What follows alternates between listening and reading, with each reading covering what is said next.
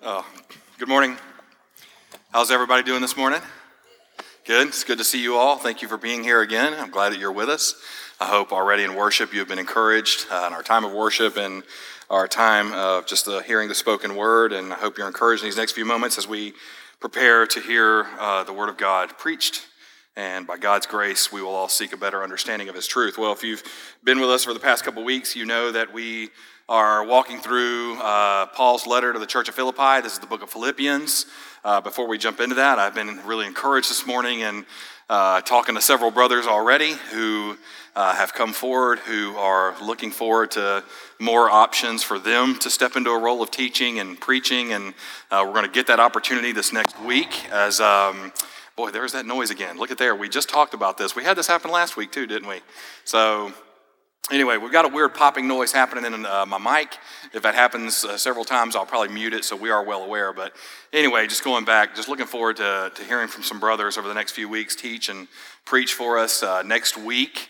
I'm excited and encouraged to know that Jason Kolaski will be back in the pulpit preaching Philippians. So he's got the very next section of Philippians. So that's a good news thing for me. It's encouraging to have brothers who can faithfully preach the word of God from the pulpit. At the same time, it's encouraging to know that if I screw up today, this brother's going to correct it next week. Okay, so I'm really thankful for that. So Jason, thank you, brother, for being there. Take good notes today, okay? Because if I mess something up, by God's grace, show me some grace and fix it, okay? So anyway, we are still in Philippians chapter 1, looking again at the second half of verse 18 through verse 26. Again, this is our series that we've called Joyful Unity, and so we are finding Paul in the midst of giving a report on how he is doing. And in the midst of that report, he is now going to teach us and teach the local church how to live and die for the glory of Jesus Christ. Okay, so you need to prepare yourself this morning because we're going to talk a lot about living and a lot about dying as well. But before we jump into our text this morning, I want to ask you a question that I'm sure you've often heard or thought yourself, which is this: what do you live for? Now, I believe this is an important question for us to think about, and yet at the same time, I believe this was an important question for Paul as well in writing to the local church. You see, today, we clearly, in Western society, we care about living. We really do. We spend money on the best doctors. We spend money on the best health coverages and insurance coverages in order to make sure that we get the best care.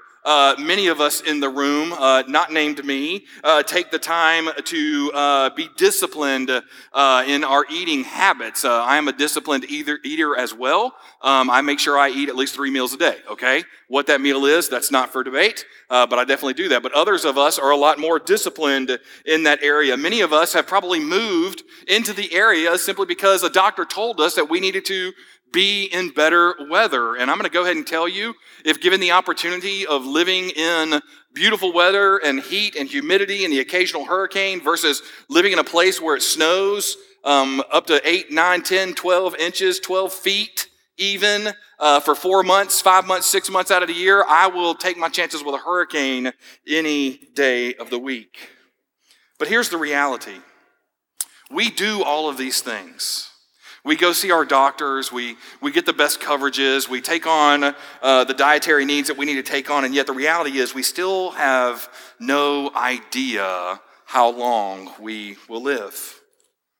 So Paul, in recognizing the need to live for something in order to live well, from a prison chained to another man, teaches us about the life that is worth living and a death that is worth dying. In fact, it's all going to be summarized when we get to verse 21 when Paul says, "For to me to live is Christ, and to die is gain."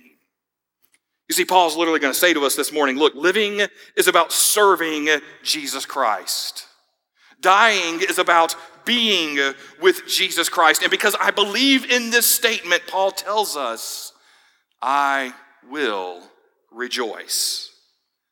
So this morning, I want us to look at why Paul is able to rejoice when it comes to the life and the death that he is called to live and endure. So if you have your Bibles, and I hope you do, I would encourage you to turn with me to Philippians chapter 1. We're going to pick up in the second half of verse 18, and we're going to read through verse 26. And once you have found your place in the Word of God. If you can and you are able, I would encourage you now to stand in honor of the reading of the Word. Now again, this is Paul writing to the church at Philippi from prison. Paul writes, "Yes, and I will rejoice. For I know that through your prayers and the help of the Spirit of Jesus Christ, this will turn out for my deliverance, as it is my eager expectation and hope that I will not be at all ashamed, but that with full courage, now as always, Christ will be honored in my body, whether by life or by death. For to me, to live is Christ, and to die is gain. If I am to live in the flesh, that means fruitful labor for me. Yet which I shall choose, I cannot tell. I am hard pressed between the two. My desire is to depart and be with Christ, for that is far better. But to remain in the flesh is more necessary on your account. Convinced of this, I know that I will remain and continue with you all for your progress and joy in the faith, so that in me you may have ample cause to glory in Christ Jesus, because of my coming to you again." This is the word of the Lord. Thanks be to God. Let's pray together. Father God, we come before you right now thanking you for this day and for the opportunity that we have to now be in this place, to be able to worship you in song, to be able to worship you through prayer, to be able to worship you through hearing your word spoken. Father, we praise you for these things. And Father, we now ask that in these next few moments that we have together, Father, be glorified as we seek a better understanding of your truth. Father, I pray that we would be a people of grace, a people of mercy, a people of hope, a people who see that our joy rests in the fact that we know you. Father, help us to be a unified people in a time that is so divisive. Father, I pray that we would look to you and see in you all that we need. All that can ever satisfy comes from Jesus Christ our Lord. So, Father, we ask now that in these next few moments that you would be lifted up, that you would be glorified. So prepare our hearts, our minds, our eyes, and our ears to your truth. Father, we love you, we thank you, and we praise you. And it's in your precious and holy name we pray. Amen. Thank you. You can be seated. Now, as we see here in this passage that we're looking at this morning, Paul starts to explain his present situation to the Philippians. And clearly, based on Paul's explanation, we can already rest assured that the church at Philippi was clearly concerned for Paul. So if I had to put this in modern day times to kind of give you an idea of the concern they probably had for Paul, I would equate that to if all of a sudden our pastoral leadership decided to go on a mission trip together, and then all of a sudden in the midst of that mission trip, you eagerly awaited our return, but then something happened and we didn't return. Okay, I would hope you would be concerned in that moment. I'm not sure many of you would be. You might be okay with that moment, but either way, I hope there would be some cause of a concern. You may not have heard from us at that moment, so you have no idea what's happened. You begin hearing rumors about the area that we are in, but the reality is none of those rumors are true until you get word. And so now here is Paul writing to the church at Philippi to give them word on what has been going on what is currently happening, and what he believes the Lord has for him moving forward. You see, Paul in our text today is going to try to comfort the church at Philippi. He's going to explain to them that his suffering has led to the advancement of the gospel of Jesus Christ. You see, the palace guard were now hearing the good news of the gospel. And so Paul didn't want the church to worry, because he knew that Christ would be exalted both in his life, but also in his death. So before launching into his words of instruction and his words of encouragement, Paul takes a moment to comfort his friends through his present situation. You see, I hope that we see this morning that we have Paul speaking to his friends and telling them that he is going to rejoice, and he will rejoice in his present circumstance. So through Paul's words and through his writing this morning, let's look at how and why we should rejoice in our present moment. So this morning we're going to answer the question, Why should we rejoice? Well, Paul answers this first in verse 18 and verse 20 when he says, because our goal is to honor Christ. You see, Paul's desire, as we look at this passage again, was to honor Jesus Christ with his entire life. So Paul opens this section, which is actually the end of verse 18, by saying, yes, and I will rejoice. So you see, after explaining his present situation, after explaining what his new life looked like in this present moment, Paul now gives his plan for the future. And notice that his plan involves rejoicing. You see, Paul was confident and joyful despite what it was that he was currently going through. And so we have to ask this question this morning, man. Have you ever thought about the plans for your future? Have you ever been asked the question, where do you see yourself in a year? Or where do you see yourself in 3 years or in 5 years or in 7 years or even in 10 years? Have you ever been answered or asked that question? Have you ever even given thought to that question? I imagine many of us have, but here's the reality, and I want to ask this morning honestly, how many of us have answered that question by saying, I don't know what's going to happen in 3 years. I don't know what's going to happen in 5 years, but I do know this. I know my plan is to rejoice in who Christ Jesus is, and I'm going to rejoice in what it is that Christ Jesus is doing in my life. You see, whether you're going to work, whether you're going to school, whether you're living on mission or you're out planning a church, the question is, will you make plans to rejoice in Christ for all of your days? You see, here's the reality that we need to accept this morning. We rejoice in the things that we value. So do we realize in rejoicing?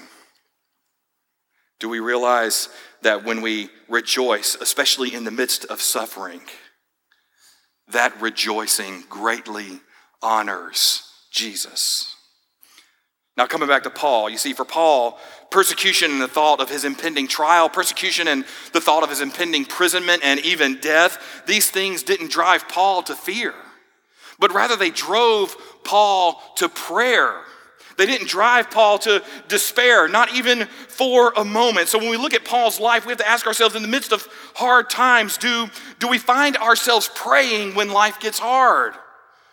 Or do we spend our days protesting?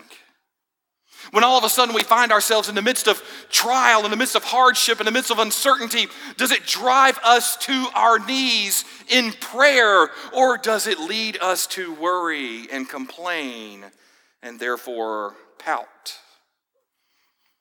You see, the reality is trials will come for us. And so the question is, how will we spend our time when we are going through those trials? Will we spend them in prayer? Now, at this moment, I got to pause for a second and just kind of put in a shameless plug for something we're doing here at our church. You see, every Sunday night at 5 o'clock, we gather for the purpose of prayer.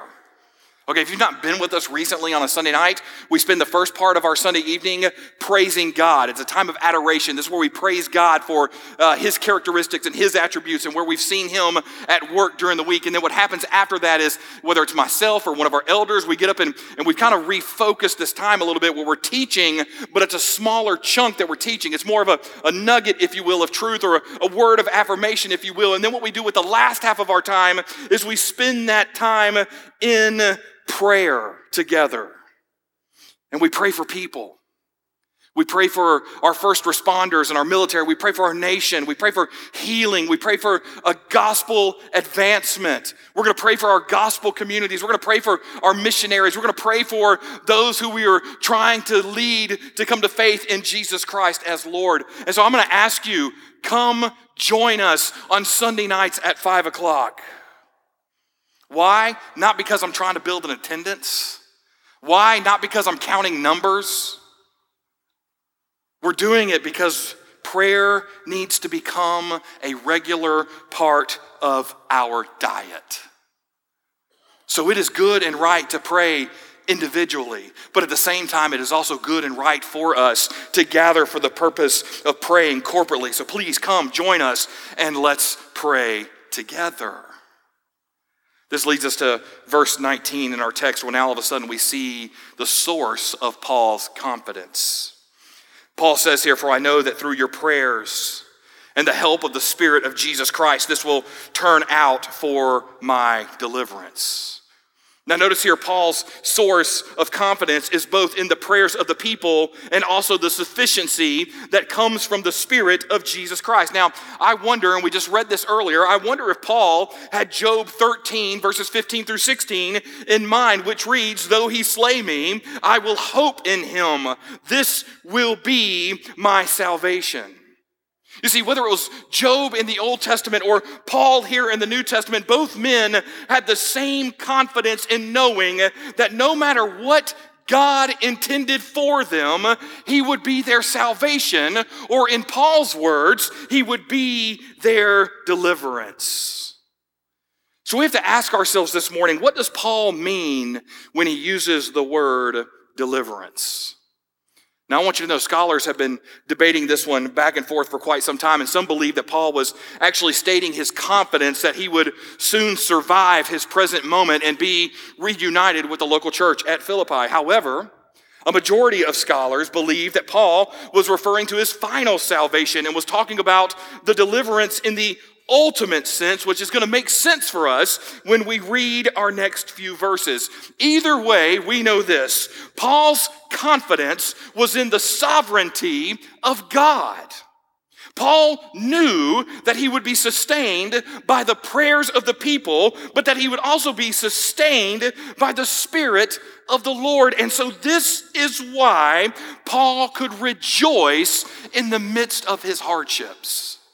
He knew and understood who his God was. And at the same time, he knew and understood that somewhere beyond his current circumstance, there was a body of believers who had gathered to specifically pray for him. You see, here's the question now we need to ask ourselves. Knowing that we are going to encounter hard times, knowing that many of us have already been through hard times. Many of us are living in the midst of hard times. Many of us may not realize it, but we may have some hard times coming. The question is, when the hard comes, in that moment, will we truly rely on the sufficiency of Christ Jesus our Lord? In that moment, will we be able to look at each other and say, yes, man, I truly believe in the power of prayer. Yes, I truly believe in the all-sufficient work of Jesus Christ. Paul moves from there in the verses 20 and 21.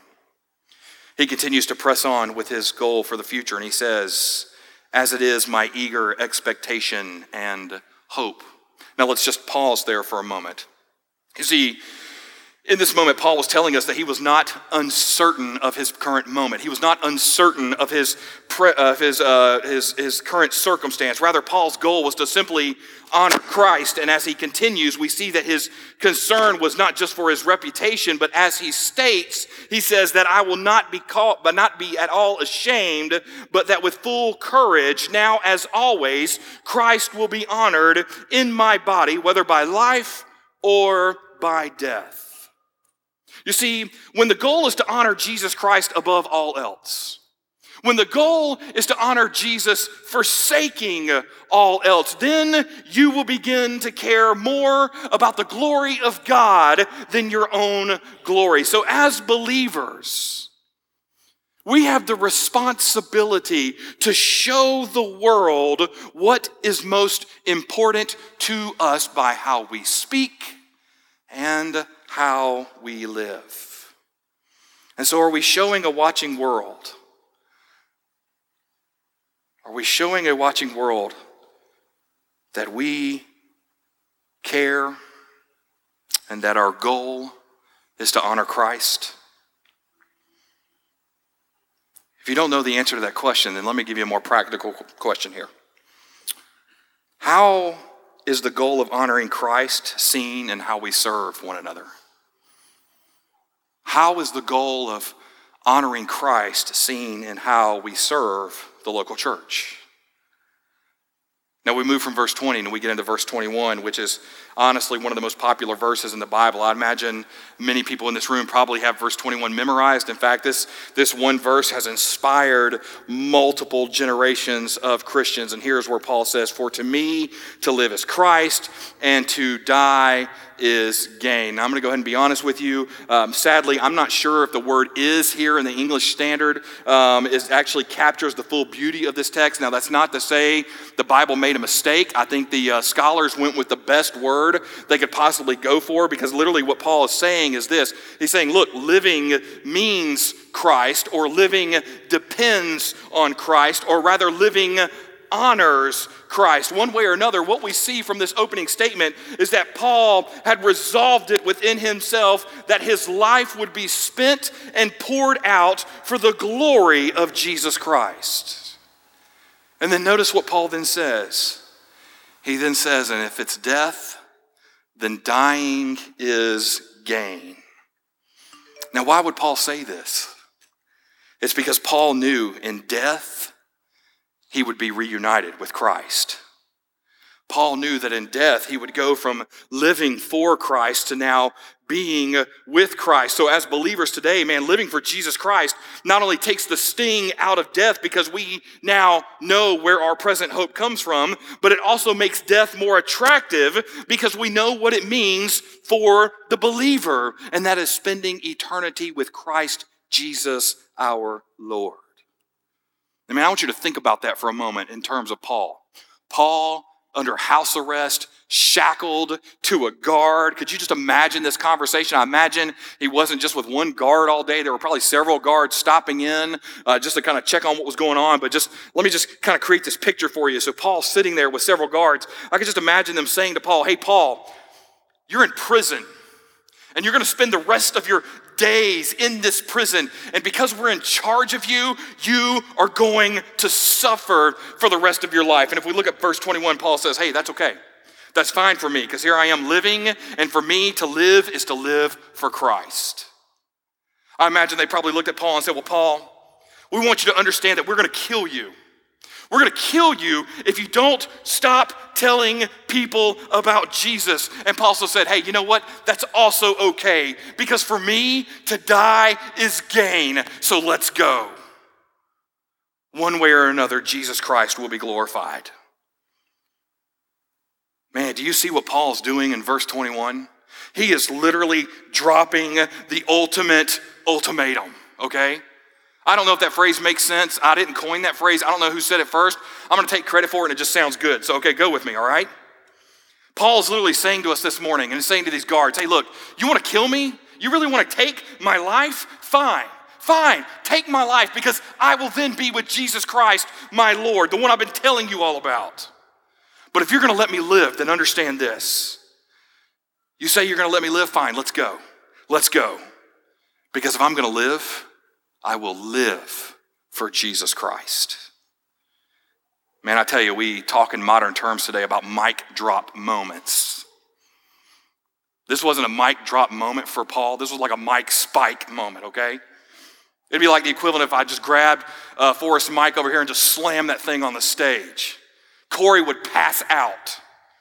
And then when he recovered, the worship team would probably jump me, okay? It'd be a good fight for a little bit. But that's probably what would happen. But this is what we see happening for Paul this morning. And so we have to ask ourselves, man, do we maintain the same goal that Paul now has? Is our goal to honor Christ Jesus with our lives, or are we simply just going through the motions? You see, when we get the question of why we should rejoice, we should first answer by knowing, hey, we rejoice because our goal is to honor Christ Jesus with our lives. Paul moves on from there to his second point that we see in verses 22 through 26. And when answering the question of why we rejoice, Paul would say, because our hope is now to be with Jesus Christ.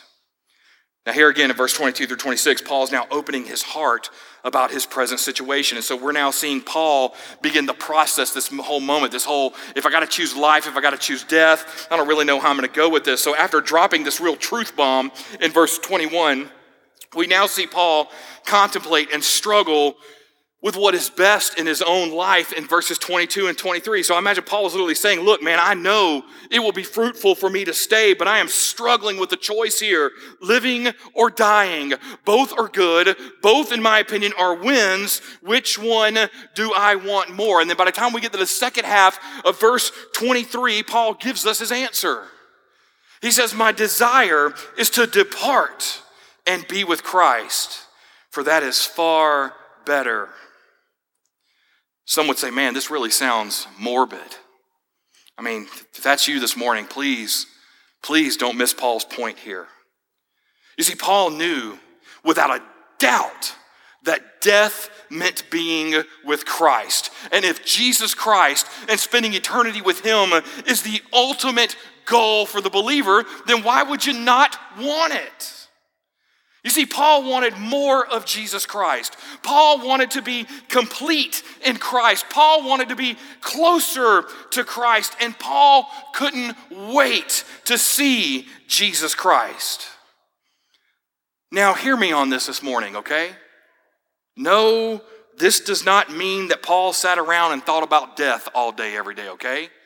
Paul was not some sort of goth emo kid with long swoopy hair and skinny jeans listening to depressing music, wondering about death. That's not what he was doing. Some of y'all are laughing and looking around because you lived through that phase, right? Some of y'all just nodded. Amen. Thank you for your affirmation.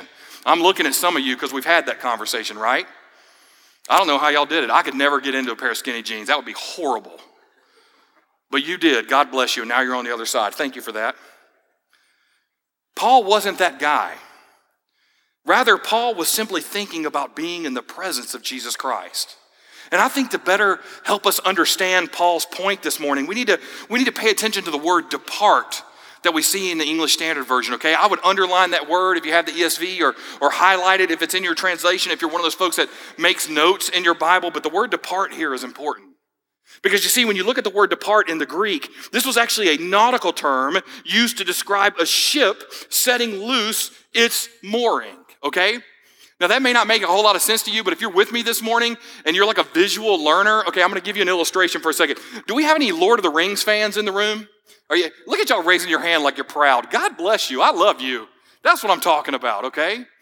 All right, now I recognize that I just had this conversation with somebody yesterday who is literally reading through it for the first time, and they're watching the movies as they read it, so I don't want to spoil anything for this person, but go with me if you've seen the movies or you've read the books. Do you know in the third movie, in The Return of the King, you know the scene with the boat at the end of the movie? You know what I'm talking about, right? Not at me. Okay, so you know exactly what I'm talking about. If you have no idea what I'm talking about and you just shook your head at me, dude, shame on you. Now, I'm serious, shame on you. Like, you really need to repent of that and go home and watch a movie, okay? Give yourself about 2.5, 3 hours and start watching those movies, okay? Or better yet, when the elders come forward before communion, come down and repent. Either way, get right with God and then go home and watch those movies or read the books, all right? Either way, notice what Paul wants us to do here. Keep that image in your mind, because here's what Paul wants us to understand. Paul wants us to understand that death is not an enemy for the Christian. Rather, death is like a boat that is setting sail, and it will take you to wherever you want to go. And so for Paul and for us today as believers, we want that boat to take us to Christ. We want that boat to set sail for an eternity with Jesus Christ, our Lord. So as Christians this morning, man, we got to ask ourselves, and I'm encouraging you to do some self-reflection. Do we long to be with Christ? Do we long to see a new heaven? Do we long to see a new earth? Do we long to dwell with our Savior? My hope and prayer is that your answer is yes. But if your answer is no this morning, then man, can I tell you there is good news to be found in Jesus Christ, our Lord and Savior. And I'd love to talk to you about it. And in a few minutes when we close out, there's going to be several brothers down here as well. They would love to talk to you about that as well. But if you're here today and your answer is yes because you're a believer in Christ, then can I encourage you for a moment? I want to encourage you to continue to endure with hope, because the war is coming to an end. Because a day is coming where we will see Jesus. A day is coming where we will be with Jesus forever. Moving on in our text into verses 24 through 26. Clearly, Paul knew that being with Christ was far better. However, Paul noted as long as he had breath in his lungs on this side of eternity, he was determined to live out his days for the cause of Christ, for the sake of the church. In fact, Paul says in verse 24, "But to remain in the flesh is more necessary on your account." You see, Paul believed that God had more work for him to do, and Paul believed that that work would benefit the local church. Now notice this about Paul. Paul is not saying at any moment that the whole world would fall apart if he decides to leave. But Paul did understand that the church needed him. The church needed people like him to serve. And so Paul said, I am going to stay and serve as long as there is breath in my lungs. And that is why I am living. And so we have to ask this morning, man, are we willing to say the same thing? Are we willing to say, man, as long as there is breath in my lungs, I will serve the Lord and I will continue in faithful service to the local church. Now, Paul continues in verse 25. He says, convinced of this, I know that I will remain and continue with you all for your progress and joy in the faith. You see, Paul's goal in this passage was not only to be with Christ, but while he was still here, his goal was to see the church at Philippi continue to grow in their own faith. You see, Paul cared about their discipleship, and so Paul rejoiced in the growth of the local believers in the church at Philippi. So notice this about Paul. Paul was living on mission. Paul was sharing Jesus. Paul was making the gospel known to the nations. And at the same time, Paul was discipling the local church. You see, for Paul, evangelism and missions and discipleship went together. You cannot have one or the other. These things, missions and evangelism and discipleship, they are not mutually exclusive from one another, but rather they're like the cogs in a clock or the wheels in a clock. They spin together opposite of each other, but they're what makes the clock move. So you see, as Christians, we have got to care about evangelism. We have got to care about mission and taking the gospel to the nations. And yet at the same time, we have to care about the discipleship of those in our midst. We have to care about the growth of those in our church. You see, this was a both and kind of moment. Now we get to verse 26. And here we see Paul's ultimate goal for the local church at Philippi. You see, Paul wanted to see them grow in their confidence in Christ Jesus. And so he says, so that in me you may have ample cause to glory in Christ Jesus because of my coming to you again. You see, Paul wanted the church to grow in their confidence. He wanted them to grow in their work that they were doing, their fruitful work that they had been called to. And at the same time, he wanted them to grow in order to have more joy in Christ. So Paul was ministering to the local church in order for them to grow in their desire both to honor Christ and to hope and long for or long to be with Christ in eternity. You see, even though Paul's desire was heavenward, if the Lord willed it, Paul was willing to put it all on hold for the ultimate joy of serving others in order for them to grow. And so we need to take stock of this morning as believers. Do we willingly lay aside our own desires in order to see to the growth of others? How have we served the local body of believers this past week, maybe this past month? Have we been willing to step in and help when help was asked for? Now let me unpack this for a moment, okay? This has been a wild week in my life, and some of you guys know what I'm talking about, others of you don't. I'm going to share those details a little bit later. I don't think they're necessary for the sermon, okay? But I had to, just a long story short, I had to take a family emergency trip out of town with some things that were happening in my family. So I have been in Atlanta for most of this week. And so I'm thankful for our leaders, I'm thankful for our elders, and for Pastor Corey, and for all those who've been willing to step in my place while I was absent. And while there, I'm going to go ahead and tell you, one of the hardest things to do is to sit in the midst of a family emergency, in the midst of a family crisis, and try to write a sermon on joy. Okay, that was hard. All right? Like, I think I rewrote this thing 4 or 5 times. I'm going to be quite honest with you. At the end of this, I'm probably going to look at Allison and say, did any of that even make sense? Like, I don't even know at this point, okay? But here's a reality I want us to unpack about service. And I heard this from a pastor. I had several pastor friends who called me this week, and man, they were good and gracious. They called me to ask me some other questions that had nothing to do with my situation, but then I shared with them, and they prayed with me. And man, it was just a powerful thing. But I was listening to these pastors talk. And it made me think of this message, and it made me think of this question and this thought. Man, too often as a church, man, we look at our church and say, all these areas of service, man, this is the pastor's job.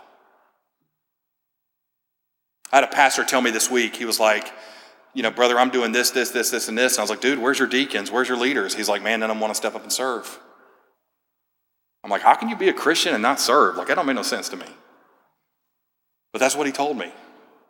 And unfortunately, what I've learned is this is the reality for a lot of our pastors, but here's the reality for us today, man. A lot of us in this room may even say, we look at the church, we see what's happening, we say, hey, it's the pastor's job to fix that. Or in our case, if I can be a little more specific, we say, hey, it's the elder's job to fix that, okay? And man, here's what I want to say to you. If that's you this morning, that maybe Christ has taken this moment to say, no, this thing that you've realized, this is your job. I've called you to it. And you too are called to serve me with joy. You see, if the goal is to be with Christ, if that is the ultimate goal, to be with Christ, then how is our service in the church pointing people to that goal? As a church today, and I'm not talking about a building, I'm talking about a body of believers, okay? Can I just tell you something that really frustrates me sometimes? Dude, it frustrates me when I get an announcement sheet every week. And it frustrates me when I look at that announcement sheet and I see the same announcement 4 weeks in a row asking for volunteers. Isn't that what we're called to? Aren't we called to serve the local church? And again, don't mishear the word church here. Let me just change it. Aren't we called to serve the body of believers for the glory of God? Isn't that what Paul just told us? You see, as a church this morning, our ultimate goal is clearly to be with Christ. But like Paul says, as long as we have breath in our lungs, then our goal should be to make him known and to glorify him through how we serve not only him, but how we serve one another for his glory. Man, when you read this text again, clearly, when Paul met Jesus, that man's life changed. Paul went from being passionate about the death of believers to all of a sudden passionate about Jesus Christ and even passionate about his own death. Man, there is no doubt who Paul was living his life for. You see, Paul went hard after righteousness for Jesus Christ. Paul went hard for the new life that Jesus can give. And for Paul, everything else was far inferior compared to the surpassing greatness of knowing Jesus Christ as Lord. So again, I want to ask you this morning, man, what is the meaning of life? What will we do to live? How will you spend the next month? or the next 3 months, or the next 6 months, or a year, or 3 years, or 5 years? Man, I believe Paul would answer that question by saying this: listen, if you ask me how I'm going to spend my life, I'm going to spend my life rejoicing in the Lord, because I recognize that the meaning of life is to be spent on the hope of being with Christ and the goal of honoring Him with our lives, both in action and word. And this is what would lead Paul, coming back to the second half of verse 18, it would lead him to say, yes, and I will rejoice. So what about us this morning? What is our hope? What is our goal? What do we as believers rejoice in? You see, here's a truth that I think we've all come to grips with, and if you haven't, we just need to accept this morning. Everybody wants to live. Everybody wants to live. At the same time, I imagine everybody in this room, everyone would say they want to know that their life counted. And yet the reality is, every one of us know that one day we will die. But through it all, the only life worth living is the life that seeks to make much of the one who conquered it all. And one day soon, man, like Paul, my prayer for us as believers in this room is that we would be able to say, like Paul, hey, to be with Christ is far better. And yes, in my life, as long as there is breath, I will rejoice. So let's rejoice together, living for Christ, spending every breath for the glory of Christ, and knowing that in death, for the believer, there is gain. We have much to be thankful for. We have much to look forward to. A joyful reunion awaits us. Let's pray together.